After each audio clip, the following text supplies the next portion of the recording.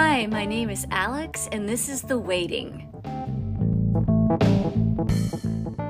We are between Christmas, or whatever you want to call that summer solstice time, and New Year's. So I wanted to do a quick review of what I teach and what this program is comprised of, because, it can get lost in the shuffle when I'm podcasting about different areas.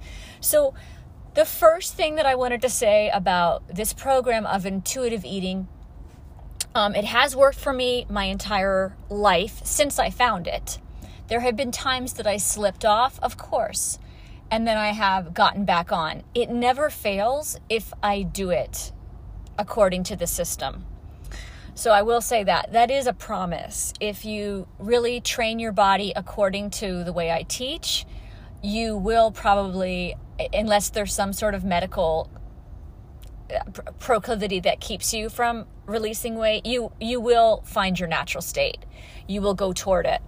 What happens after we train the body is going to be more work on your emotions, your people pleasing, all that kind of stuff that stands between you and keeping your natural weight for life. So I would love to say it's just a body thing and we can train you and then that's all, but it's deeper than that, as are all things. So let's just start with a review. So intuitive eating is what I use. I have a hunger scale that I use to know when to stop and start. I have a program of how to approach each sit or each meal, because you might not ever have just a snack. You might have a meal. You might have a couple bites. There's no such thing as like a meal and what that means. It's just whatever sit you're doing at that time. So let's just say you go through the 6 weeks of training your body. It is just like training a muscle. So it's just like going to the gym. At first, it's very strange. At first, you don't want to go. And then as you go and go and go, the payoff is so much greater that you continue to go. You know how to use the machines. You know how to sign up for the classes. You know some of the people in the gym that are doing this with you. It becomes like anything. You're the new kid at first, and then you're more seasoned.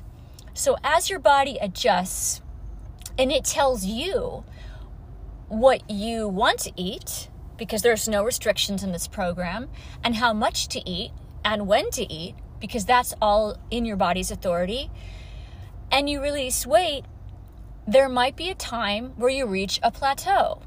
And contrary to others' opinions, this plateau it's weight related, because it might stop at a certain mark on the scale, and you may think, oh, that's just my plateau, I have to eat less, I have to, you go back to the whole calorie counting thing, which I don't do. It's probably more of an emotional plateau, and that's why you're overeating again. So expect that. Welcome it, because that first plateau is what's going to catapult you through to more and more freedom with eating and life. So for instance, when I started using this program, I was like on it. I was all in, and I lost, quite a bit of weight in the beginning. I was 150. I think I got down to like 124 pretty quickly. And that's when I used the scale. I don't really use the scale anymore, except for like hospitals or doctor's visits. Then I reached a plateau. And what happened was, it was not a food incident, it was an emotional incident. I was dating someone. I thought that the way I looked was the reason that they picked me, and that if there was any problems in the relationship, all I needed to do was, keep getting thinner or keep on this program. When that relationship broke up or didn't work or whatever version of that, I was just like, you know what? My subconscious kind of said, whatever, ease up on the program. And I gained some weight. I probably gained like 5 to 10 pounds back. And I was not happy because it didn't feel real. I was overeating. The way I gained weight, just let's be clear, is I was eating more than my body wanted. It wasn't like I relaxed on the program and ate normally and then gained weight. I was compulsive eating again because my subconscious had it in mind that, oh, well, you're not with anybody, so you don't really have to keep yourself up. And it was kind of like a rebellion, like, okay, finally I can just, not worry about this. But that didn't make me happy. And so I went back to the program again, and I continued back, and then I lost the weight, and the rest is history. But there can be several plateaus for each and every one of you.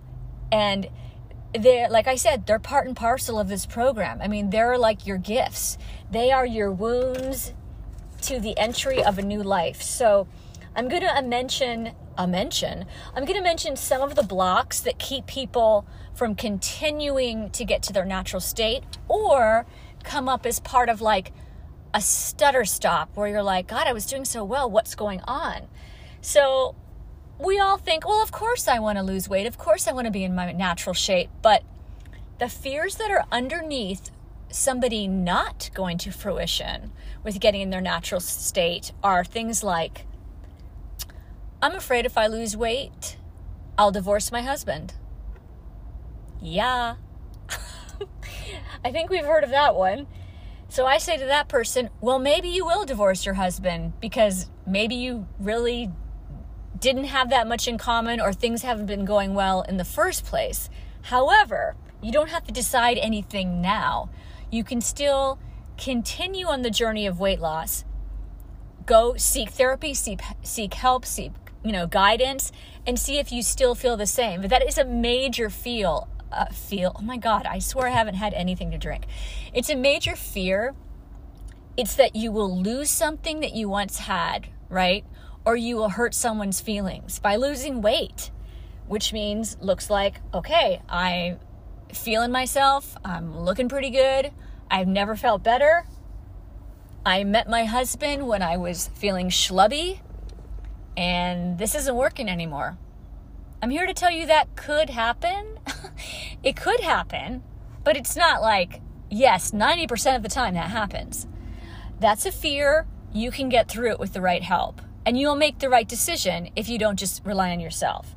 Another fear people have is like ditching friends. Like they start hanging out with friends, and maybe their friends are still drinking and eating a lot and they're not, and it makes their friends uncomfortable. They see this new sort of way in you, and your friends are questioning you, or you can just feel that they're uncomfortable, maybe a little bit jealous, maybe a little bit threatened.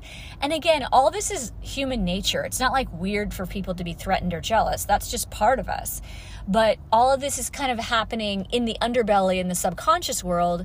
So it may be kind of hard for you to navigate this. So that's why you still need to be on this path with a professional of your choosing.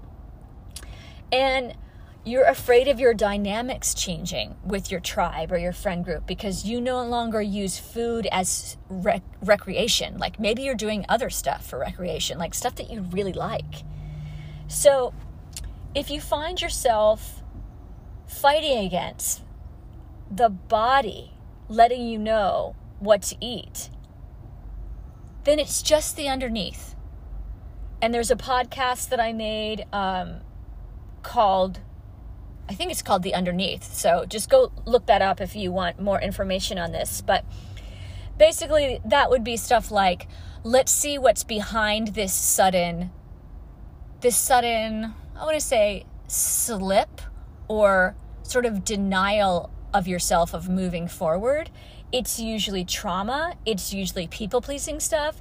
It's inner child stuff. It's all sorts of things that we've already heard, psychological jargon.